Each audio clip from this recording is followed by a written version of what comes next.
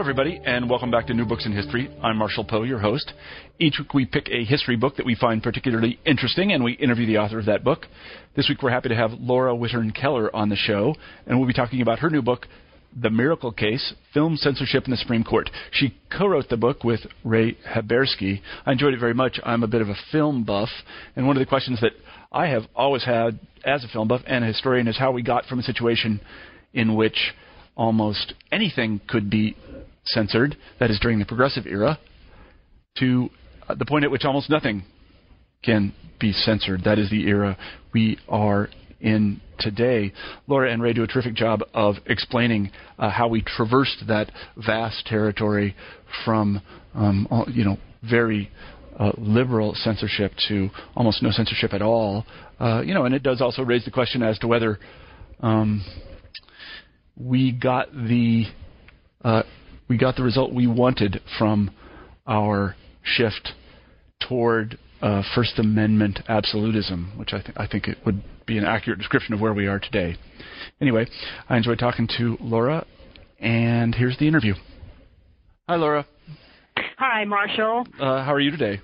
I'm doing very well, thanks, and I'm delighted to be back with you again. Well, we're very happy to have you. I always say at the end of every interview, if your next project is about to come out, please call me and I'll interview you again. And Laura was gracious enough to do that. And so today we're happy to have Laura Wittern Keller on the show, and we'll be talking about a book that she co-authored with Ray Haberski. Am I pronouncing his name right? Haberski? Yes, Haberski, yeah. Mm-hmm. And the book is called The Miracle Case, Film Censorship and the Supreme Court. I have to say that I've told Laura this before, and if you listen to the other interview, you know that I'm kind of a film buff myself, and I'm extraordinarily interested in these topics. So it's a real privilege and honor and treat for me to be able to talk with someone who knows so much about these things, and Laura certainly is that person. So if I could, again, in our customary fashion, Laura, ask you to tell our listeners a little bit about yourself, where you grew up and how you became interested in these things. Oh, sure. I grew up in New York State and am a product of the State University of New York system, and then went to Penn State, go Nittany Lions, for my master's degree, and then came back to University at Albany for a PhD. Later in life, I had raised my family when I came back for the PhD, and then went and taught for 3 years at the University of North Carolina, Wilmington, and I am now back at the University at Albany for 2 years as a visiting assistant professor of U.S. history. And the way I got involved in this stuff was it was one of those hi, how are you conversations in the hallway when I was a first semester grad student, and most first semester grad students are casting about for some sort of topic to do. And a professor that I had when I was an undergrad here was telling me about a marvelous database of film scripts at the New York State Archives, which are conveniently right down the road from the University at Albany. That's great. And he said that the archivists were complaining that no one came down and used this database to do policy or political studies from, that people were using it for social and cultural, but not for policy or political work. And so I thought, well, I'm a policy historian, I'll bite. So I went down and took a look at what they had, and that led me to my first book, which was Freedom of the Screen, Legal Challenges to State Film Censorship. I was looking at the people who challenged the state film censors, and that first book looks at the people who started challenging starting in 1909 and kept challenging right up into the 1970s in Maryland. And this second book now comes out of my fascination with the central case in that longer story of the people who challenged governmental film censorship, and that is The Miracle Case. Which is the topic of this current book and the one we'll be talking about. One thing I would, just to digress for a moment, one thing I was very interested to see and also interested to read you discussing was the process of collaboration. And the reason I mention this is I have done some collaborative work in my own research, and I really quite liked it. And I know that in other fields, my wife is a mathematician, that collaboration is a constant. They very rarely do anything alone. And it's certainly true in the lab sciences. So maybe you could tell us a little bit about how you came to work with Ray Haberski and how you found the process of collaboratively writing and researching a book. Yeah, you're right. And I even mentioned this in the preface and acknowledgments that when we historians tend to tell people that we're collaborating on a project, we very often get sort of concerned faces. Like, oh, really? As historians tend to work alone. We tend to work on our own. We have lots of support, of course, but we produce our own research, which, as you say, in other social sciences is completely different. I mean, I've seen some psychological studies that have had 8 and 10 authors listed, and they can't quite understand that we do work alone. But what I found with working with Raymond Habursky, who is my co-author, who is on a distinguished Fulbright this year, wow. I must say, and in Denmark. He's in Denmark right now. And the way Ray and I came to collaborate on this is I had posted. It's the internet version, or it's the academic version, I should say, of internet dating. I had posted a message on the H film list, looking for information about this case, about the Joseph Burstyn case.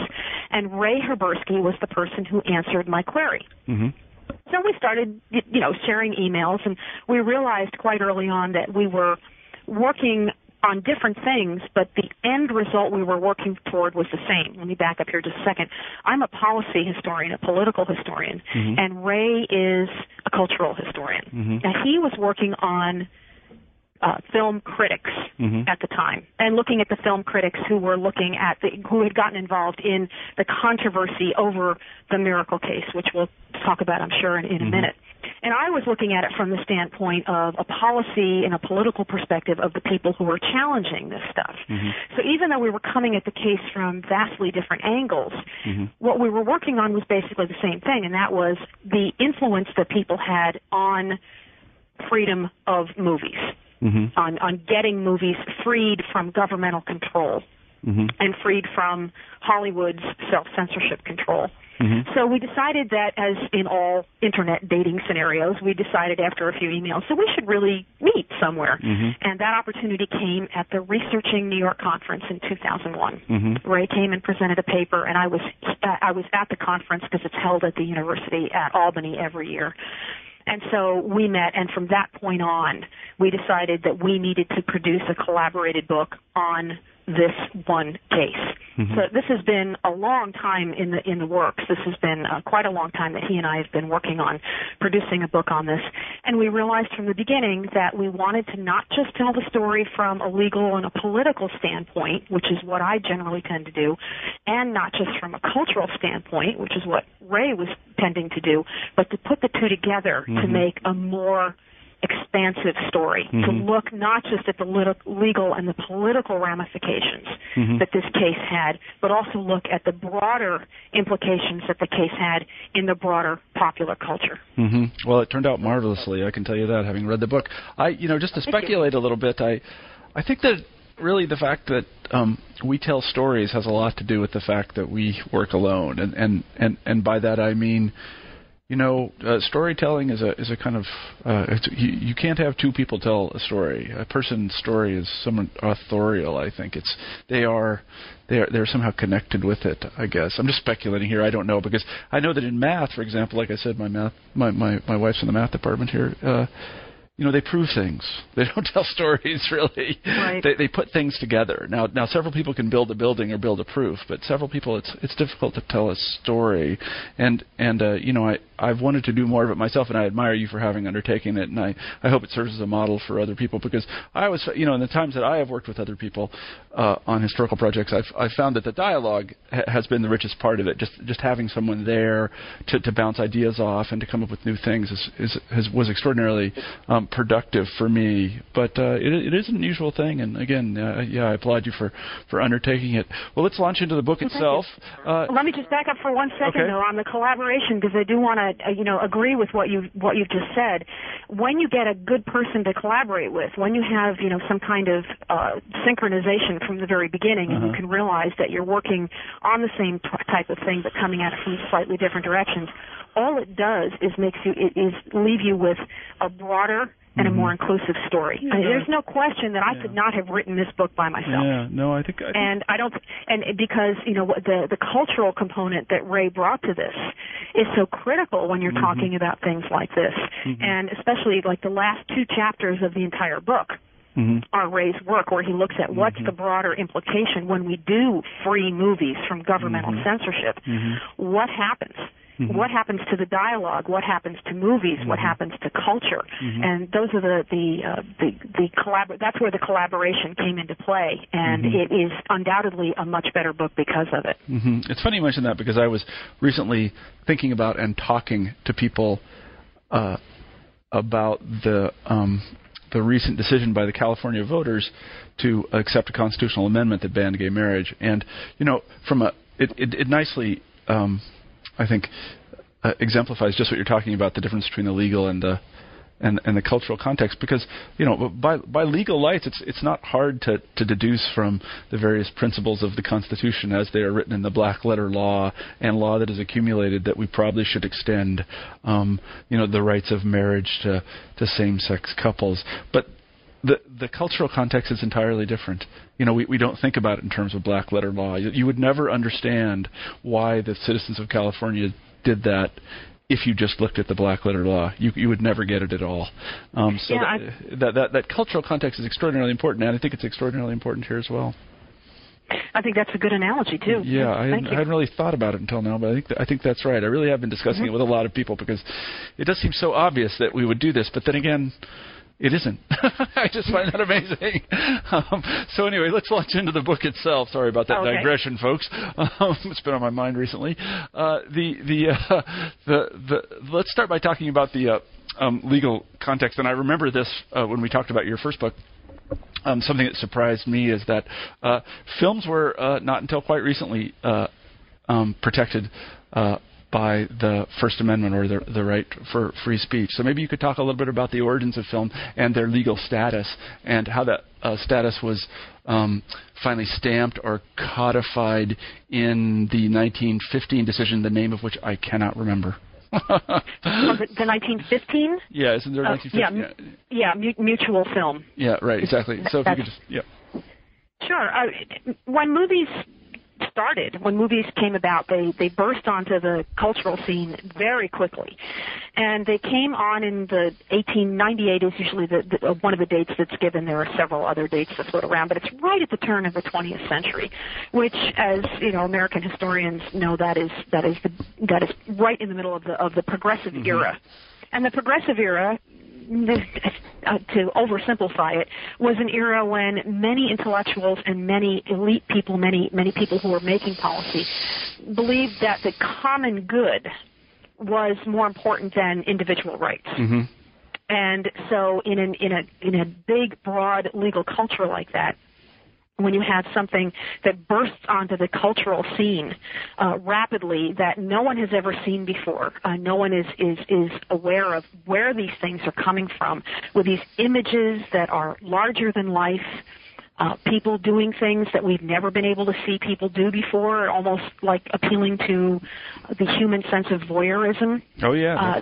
That kind of thing, some progressives found very threatening. In fact, a lot of people, what I refer to as moral reformers, and I don't mean that in a pejorative sense, people who were truly and sincerely concerned about the fate of society. These moral reformers looked at these movies and said, we can't just let these things go. I mean, we don't know who's making these images, and some of them were, pretty racy stuff. The very early films that were started were pretty racy stuff. And so in that progressive climate, the idea that movies should be controlled for the greater good was something that was not a long shot. I mean, it was not difficult for many people to accept that, oh, yes, we need to control this. And every time, media historians have looked at this, and every time we've gotten a new medium, there have been calls for its control. We need to control this. It's frightening. It's dangerous. It's challenging social norms. we need to have some sort of control over this. Mm-hmm. So that was the era in which movies just happened to burst onto the scene, was in that kind of a legal and political climate. Yeah, if I could, I was going to say, it's very curious because this word progressivism is a kind of historical faux ami, as our French colleagues would say, because their progressivism isn't really like our progressivism at all. Ours is much more libertarian than theirs. I mean, I'm just thinking of people like Margaret Sanger and these other people who are, very much in support of things like eugenics, and and they were all for censorship. They thought censorship was a really good idea. Whereas, our progressivism doesn't have any of that because it has this sort of solid strain of, and we'll talk about this in a second, this kind of ACLU-esque libertarianism when it comes to expression. But they didn't believe those things at all. So I think it's just important to point out that the people that we call progressive and progressive are not like Al Franken. Yes, very different words. Not at all. Very different words. Yeah. Yeah. So for a lot of people, the idea that movies should be controlled was just something that didn't deserve a whole lot of thought. It was just sort of obviously true. Yeah, no, that's right. By the same token, the movie industry decided it needed to fight back against getting any kind of federal censorship. Mm-hmm. So what we get in the progressive era is we get states start passing their own censorship laws. The first one is Pennsylvania, with a law that goes into effect in 1911, and then we get in rapid succession Ohio and Kansas. We get Maryland by 1916, and then we get sort of a break for a while, and then we get New York and Virginia in 1921 and 1922 at the very, very tail end. Actually, some historians would say the progressive era is pretty much over by this point, but that idea of necessary control for the benefit of all is still there. And then, but the movie industry is saying, well, the state censorship isn't good, but what they were really worried about was the possibility of federal censorship. And that we never get. And one of the questions that a lot of people have asked is why no federal censorship? And I don't think there's an easy way to come up with an answer to that, except that the states that were censoring, and while the states were censoring, these are mostly in the East, with the exception of Kansas and Ohio in the Midwest. Those states that were censoring also, what we don't think about when we look at just the states that adopted censorship was how many local censor boards there were. And there were local censor boards all across the country. A city like Chicago had a censor board. Seattle had a censor board. Memphis had a censor board. And so most people are going to be, I think, this is just my supposition, they're going to be relatively satisfied to know that the cities are going to be taken care of. Because the way film distribution worked in those days, if a film distributor had to cut a film in order to satisfy the dictates of a municipal censor board, they weren't likely to put those scenes back in when it went out into a traveling roadshow in the countryside. Yeah. So while I can't give a definitive answer as to why no federal censorship, that seems to be about as close as I can get to a reason. But the threat of federal censorship is always hanging over the motion picture industry, So they're right up into the 1950s. Yes, they're happy to have it in the states and the localities. They like that idea. Well, in some respects they did. The exhibitors, in particular, were happy with the idea of state and local censorship because for them it was like a good housekeeping seal of approval. For them, they could, if the movie was playing and local groups were upset, they could say, well, the censor board passed it. Go argue with them. Don't bother me. Whereas before, exhibitors were on the front lines of this kind of peer pressure group activity. So the exhibitors certainly were very happy with governmental censorship. So tell us how all this culminates, if culminate is the right word, in the case Mutual versus Ohio in 1915.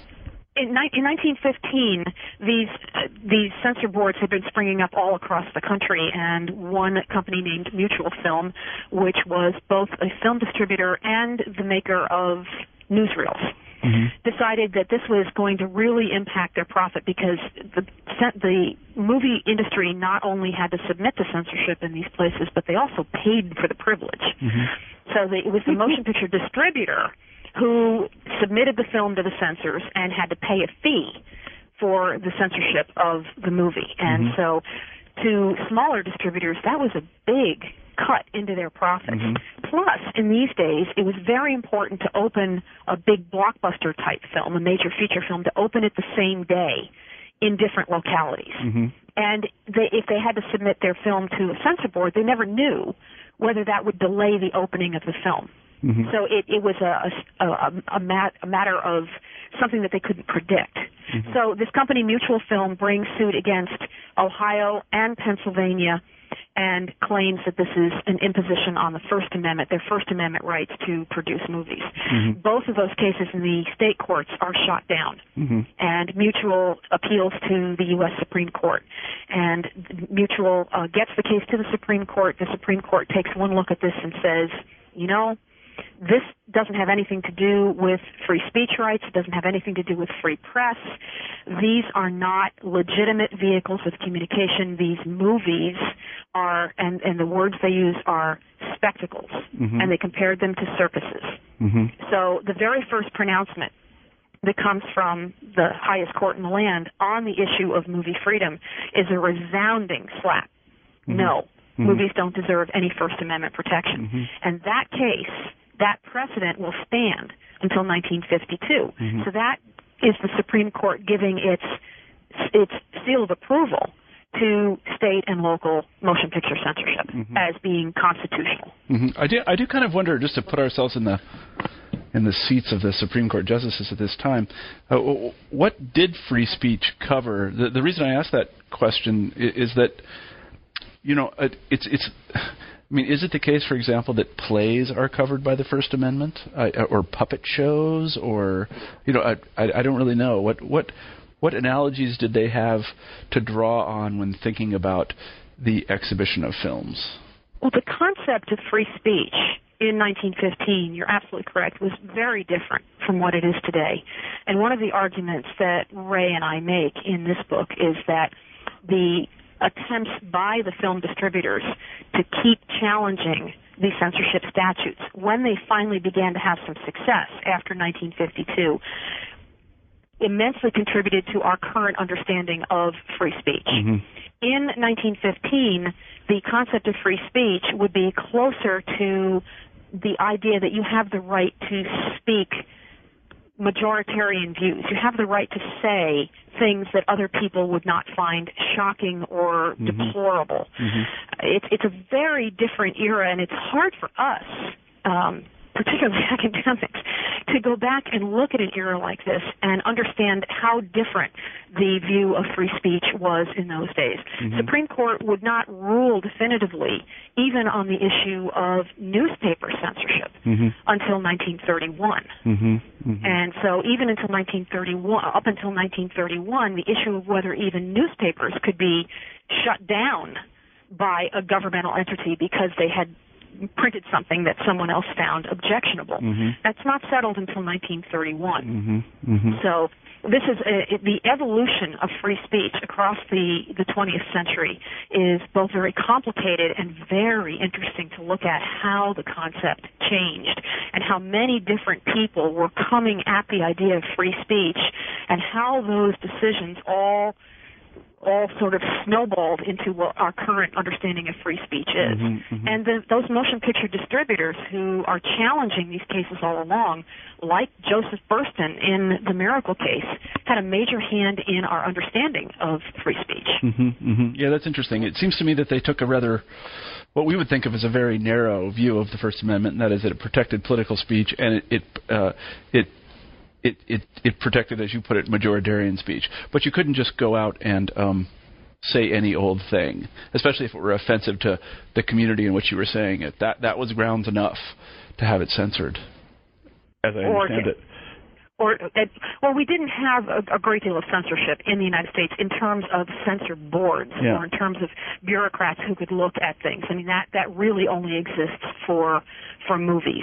That's an unusual situation. But things could be shut down after they were said or after they were published. We had a lot of cases in the 20th century of mm-hmm. books that had been published, and after the fact, then they're prosecuted for obscenity or immorality or indecency or whatever. Yeah.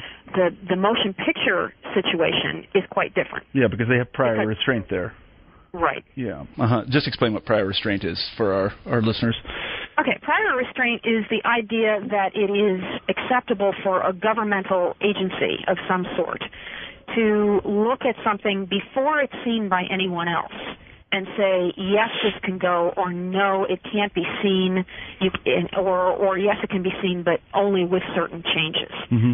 Prior restraint is something that is usually considered anathema in both the English tradition of law and the American tradition of law, although there's a great deal of debate about just how anathema that was.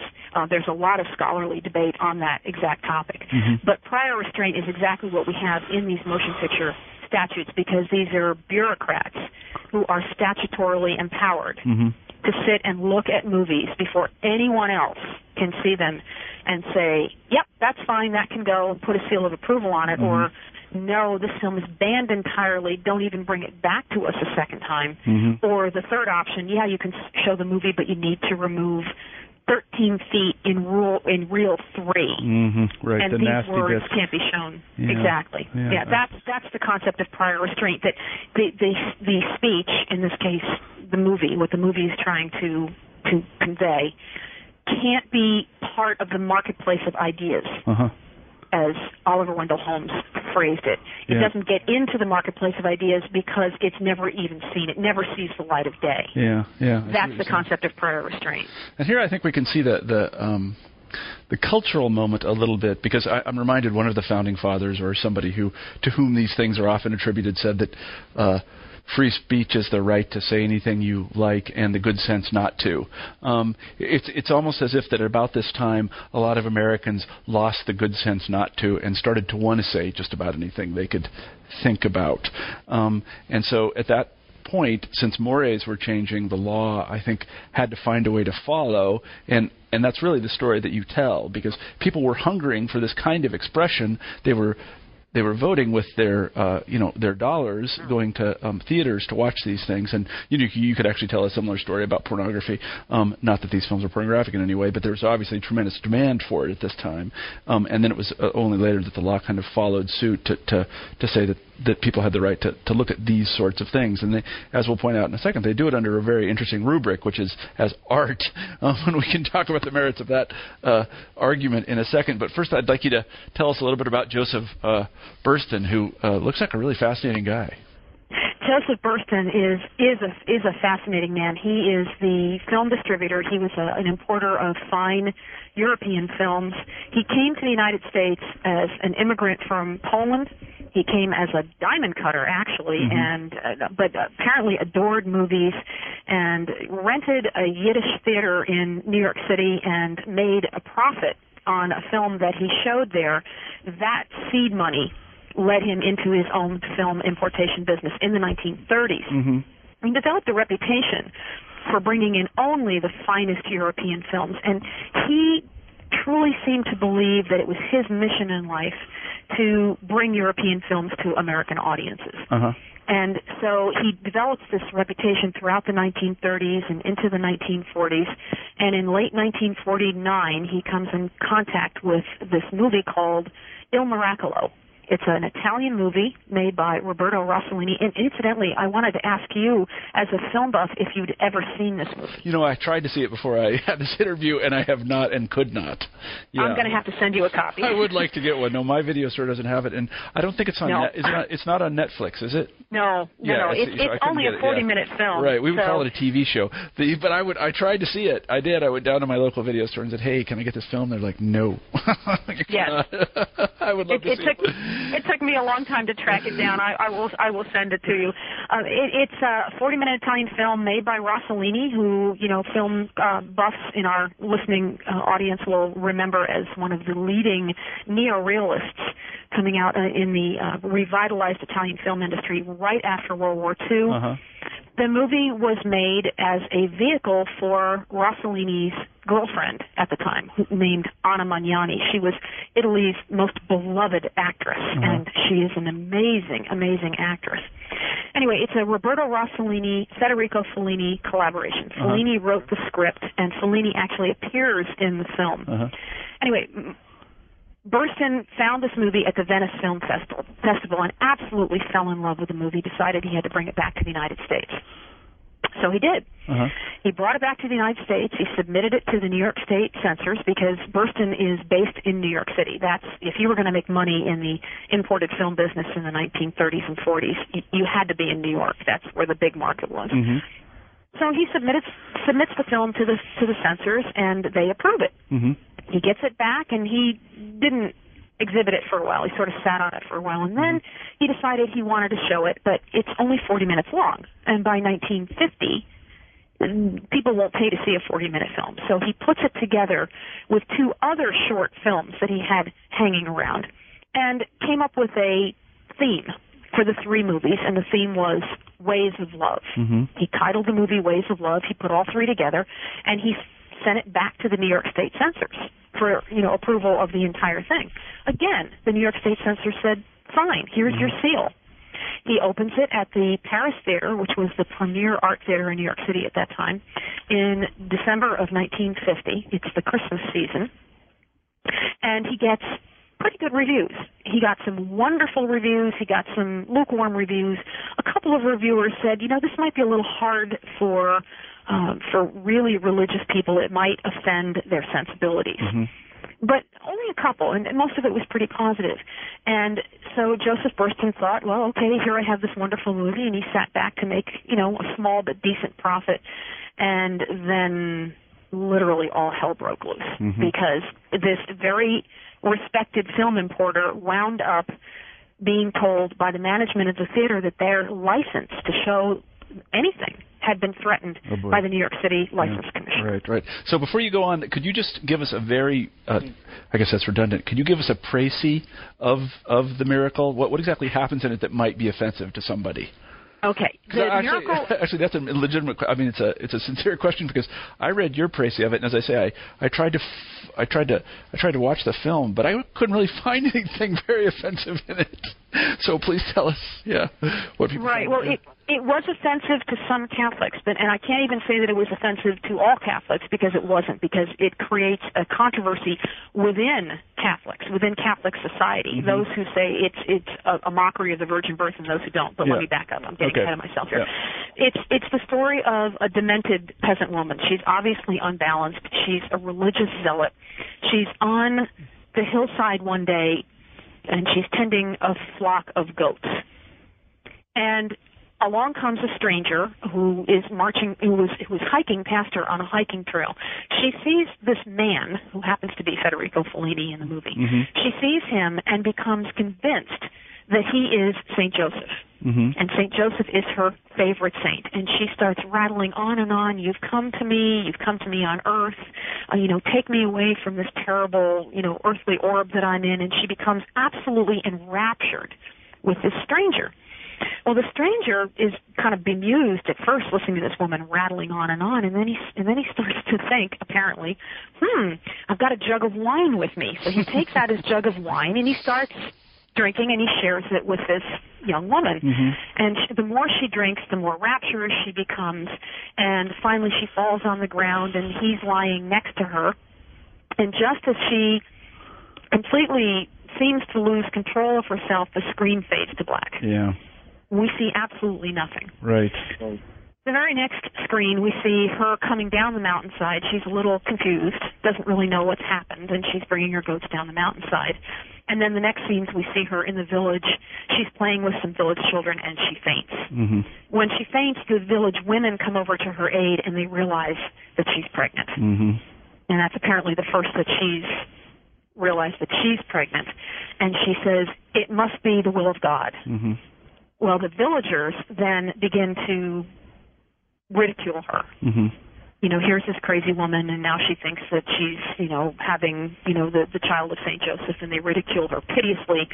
And she's cast out by the inhumanity of these villagers and the nastiness of their taunting. She leaves and wanders the mountainsides alone.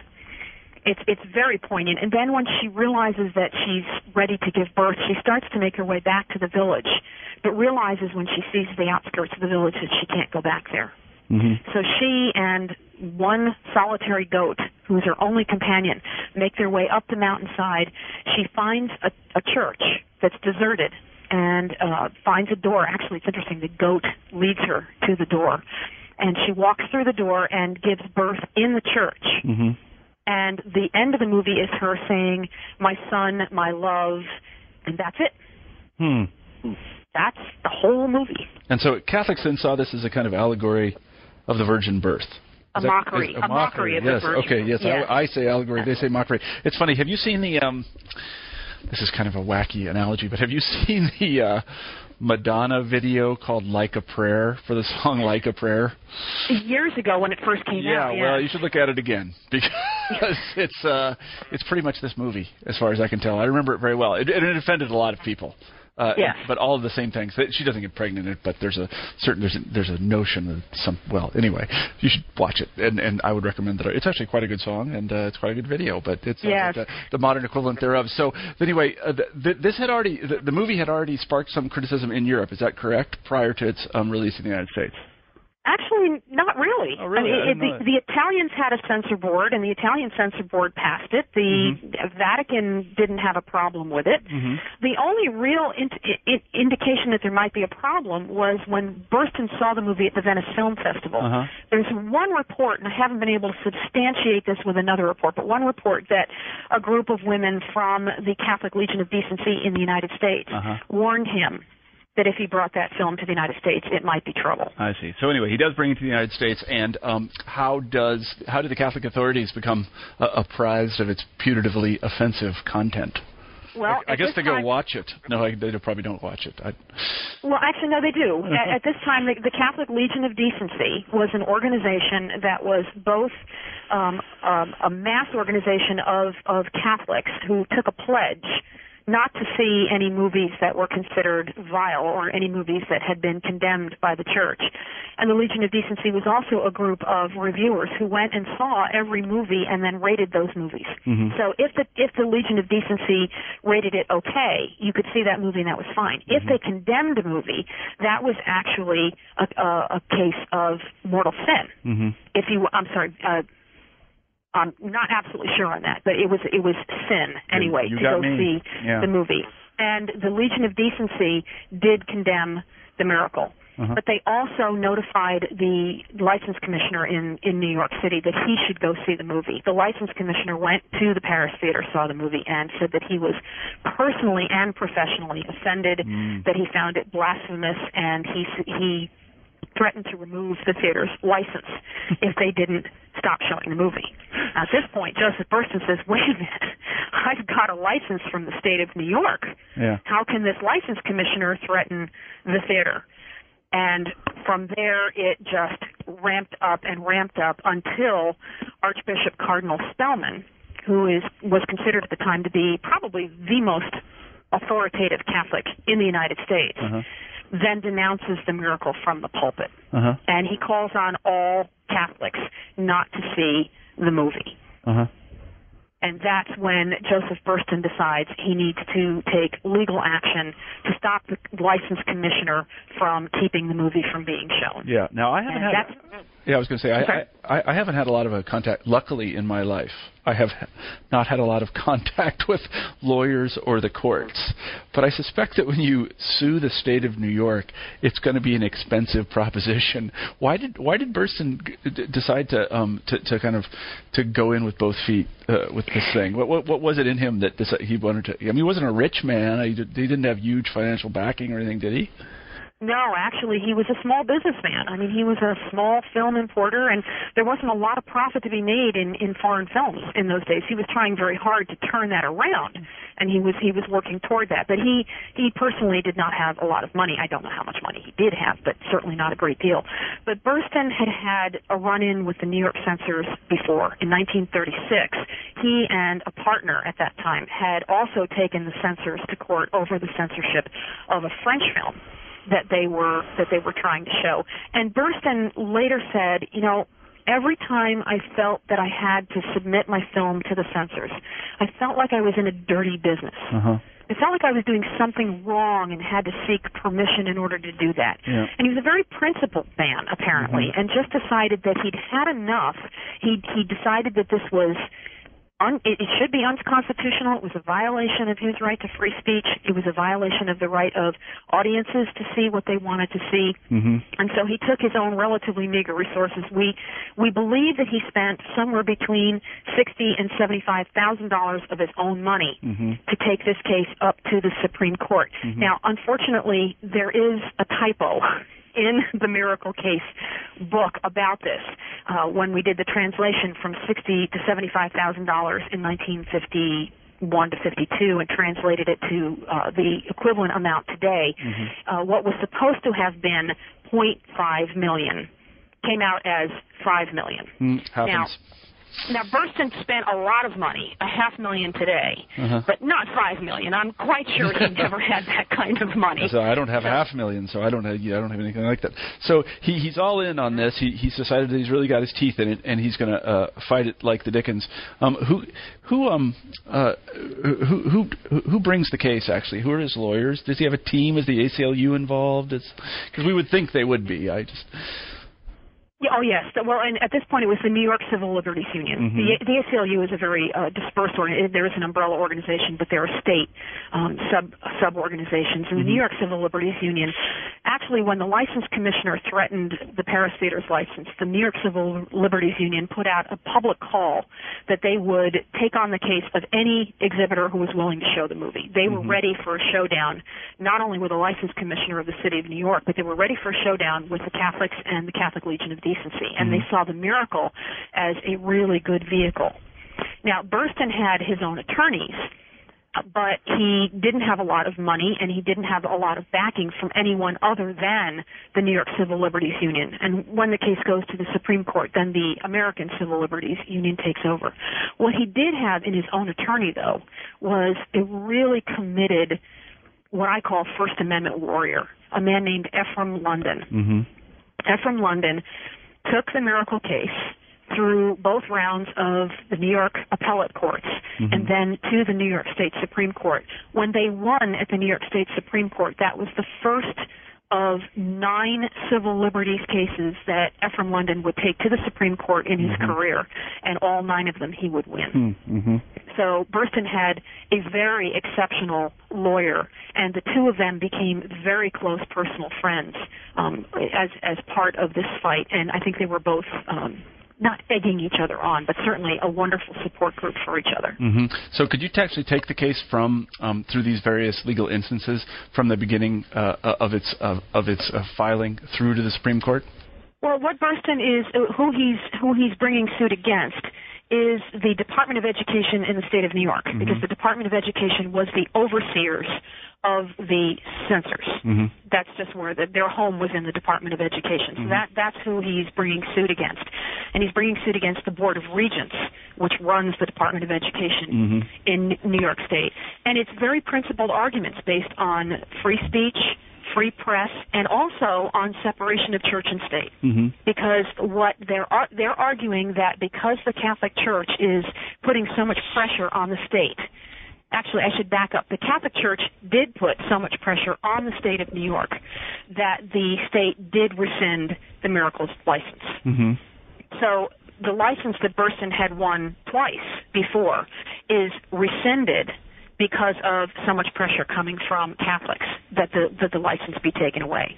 So that gave London and Burston the opportunity to argue that was pressure coming from one religion.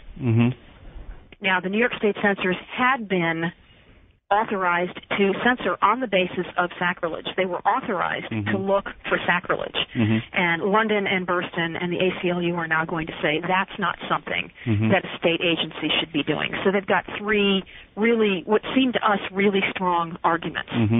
But they lose in the New York State Appellate Division, which is the first round.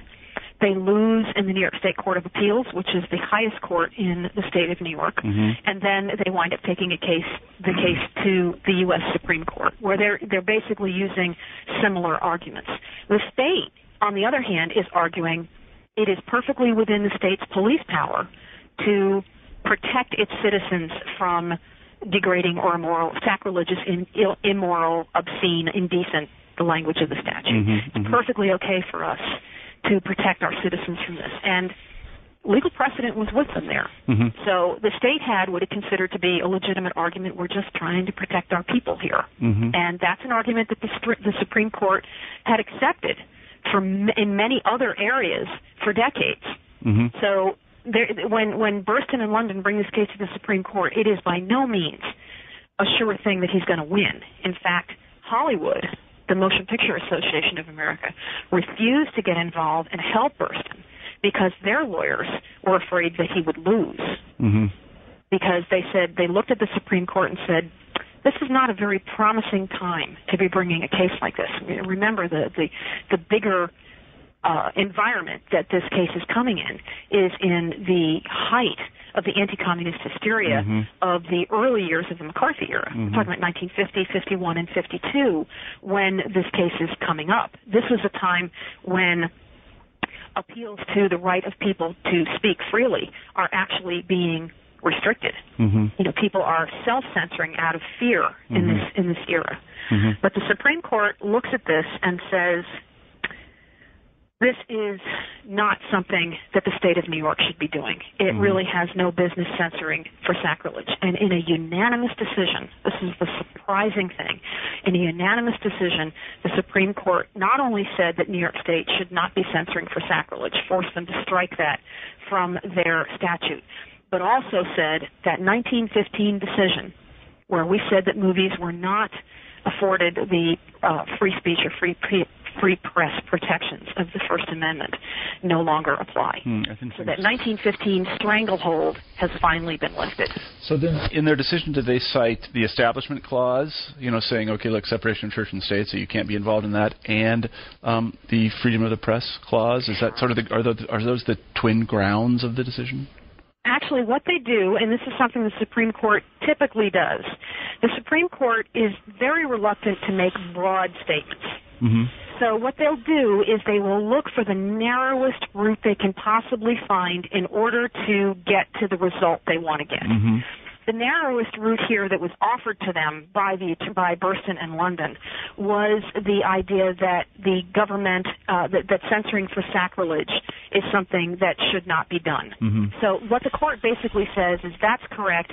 Censoring for sacrilege is something that, governmental censors are only going to be swayed by the loudest voices, and therefore that should not be done. They really don't they don't reach the separation of church and state argument. They don't need to. Mm-hmm. They've found in favor of Burston.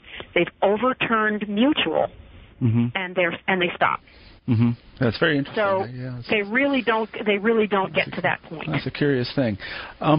So now we only have about 15 minutes left, but I want to I want to try to get from one place to another. I want to try to get from the miracle decision in 1952, the sort of the Burston versus the New York Board of Education, if that's what it is, or whatever it is.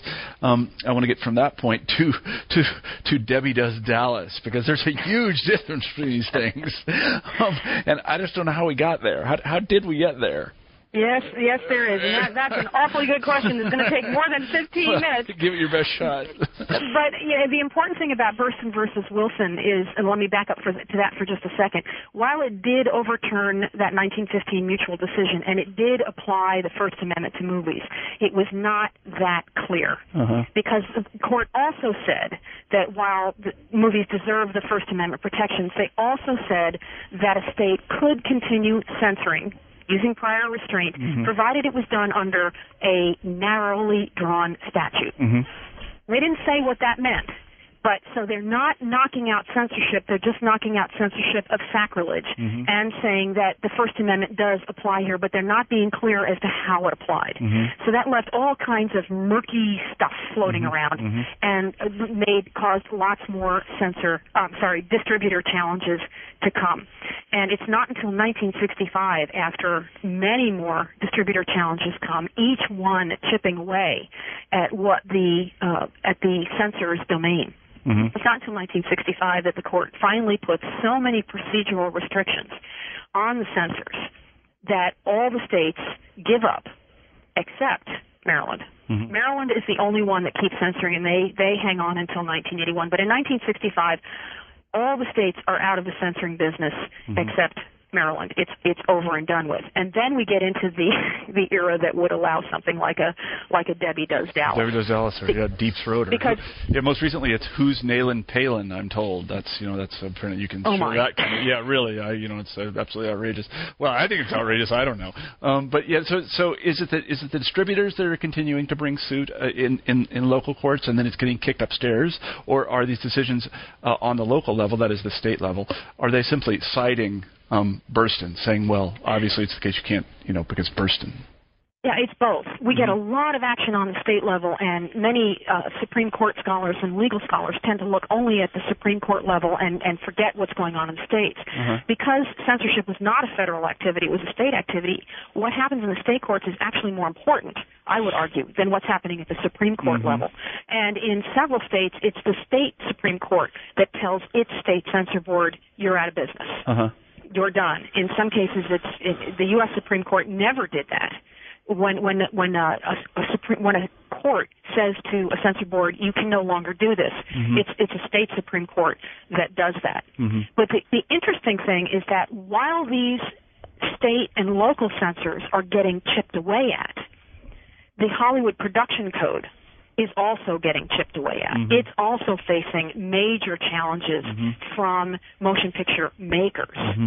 And that's what my co-author Ray Habersky does such a wonderful job talking about is how the Production Code Administration, Hollywood's own self-censorship, is facing the same kinds of challenges the state censors are facing, and they're both being whittled away at the same time. And it's not coincidence, we don't think, that the state censor boards are done in 1965, and so is the Production Code Administration. And then we move into the era of the ratings system, which is what we have today. Yeah, exactly. So this is a kind of a trick question, but I'd like you to try to speak to it if you can. It's not a trick question. It's a hard question. It's something that actually Montesquieu thought a lot about. So is this a case of mores changing and then the law follows, or is it a case of the law leading and this allowing people to change mores, which then in turn pushes that?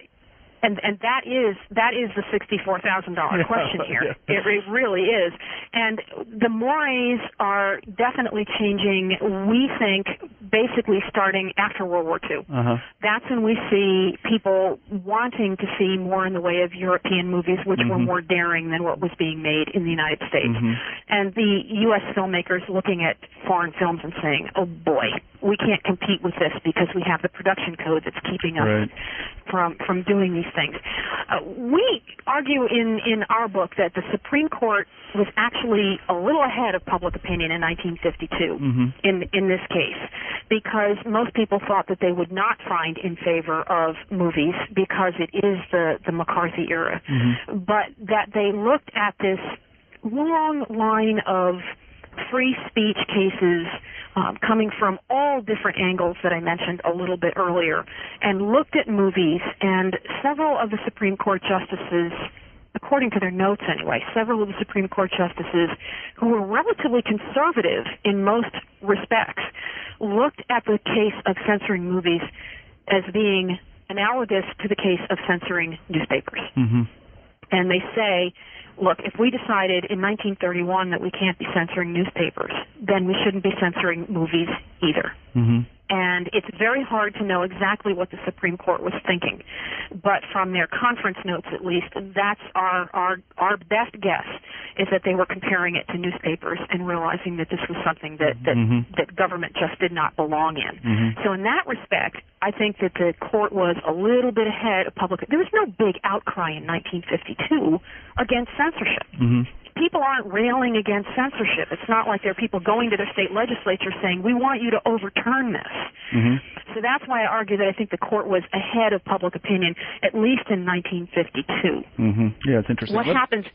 Go ahead. I was going to say, let me ask you to take off your historian hat just for a second and put on your citizen hat, because this, when reading it as someone who's just been through a presidential election and all this other business,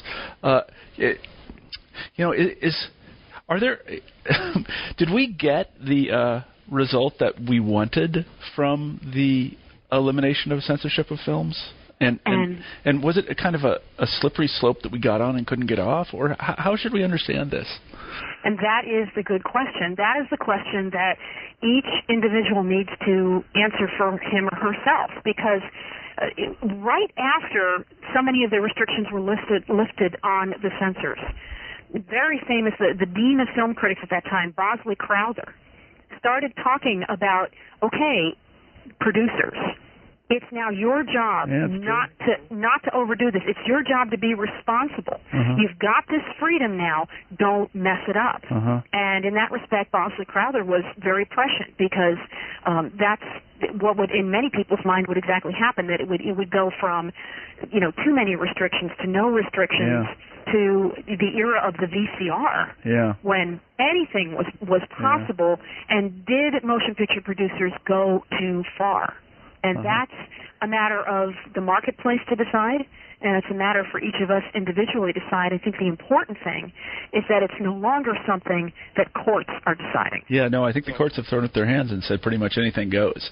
But that could change too if mores change. The thing that I'm kind of, I think I talked about this last time when we discussed your first book, because I was reading Plato at the time. This is an age-old question, and we seem to be convinced that, or at least we say we're convinced, that representations of things are different than things and they cannot harm you. But I wonder about this. I really do. I don't know if that's true or not, but we say it again and again, that it's just a representation. It has no effect on anybody. It's art. It's just and there you would be arguing Oliver Stone's position. And that's how we end the book. We end the book by talking about Oliver Stone's movie Natural Born Killers. Yeah, right. Where Oliver Stone was dragged into court by the victims of some people who claim that they had perpetrated murders because they saw it in his movie. Yeah. And Oliver Stone does a very effective job of using the First Amendment to say, wait a minute, I made the movie. I didn't tell this guy to go out and get a gun and start killing people. I made a movie. And so we end the book on, pretty much that question mark. Yeah, it's the First Amendment as understood since 1952, or perhaps even 1965, because Oliver Stone's movies never could have been made in 1915.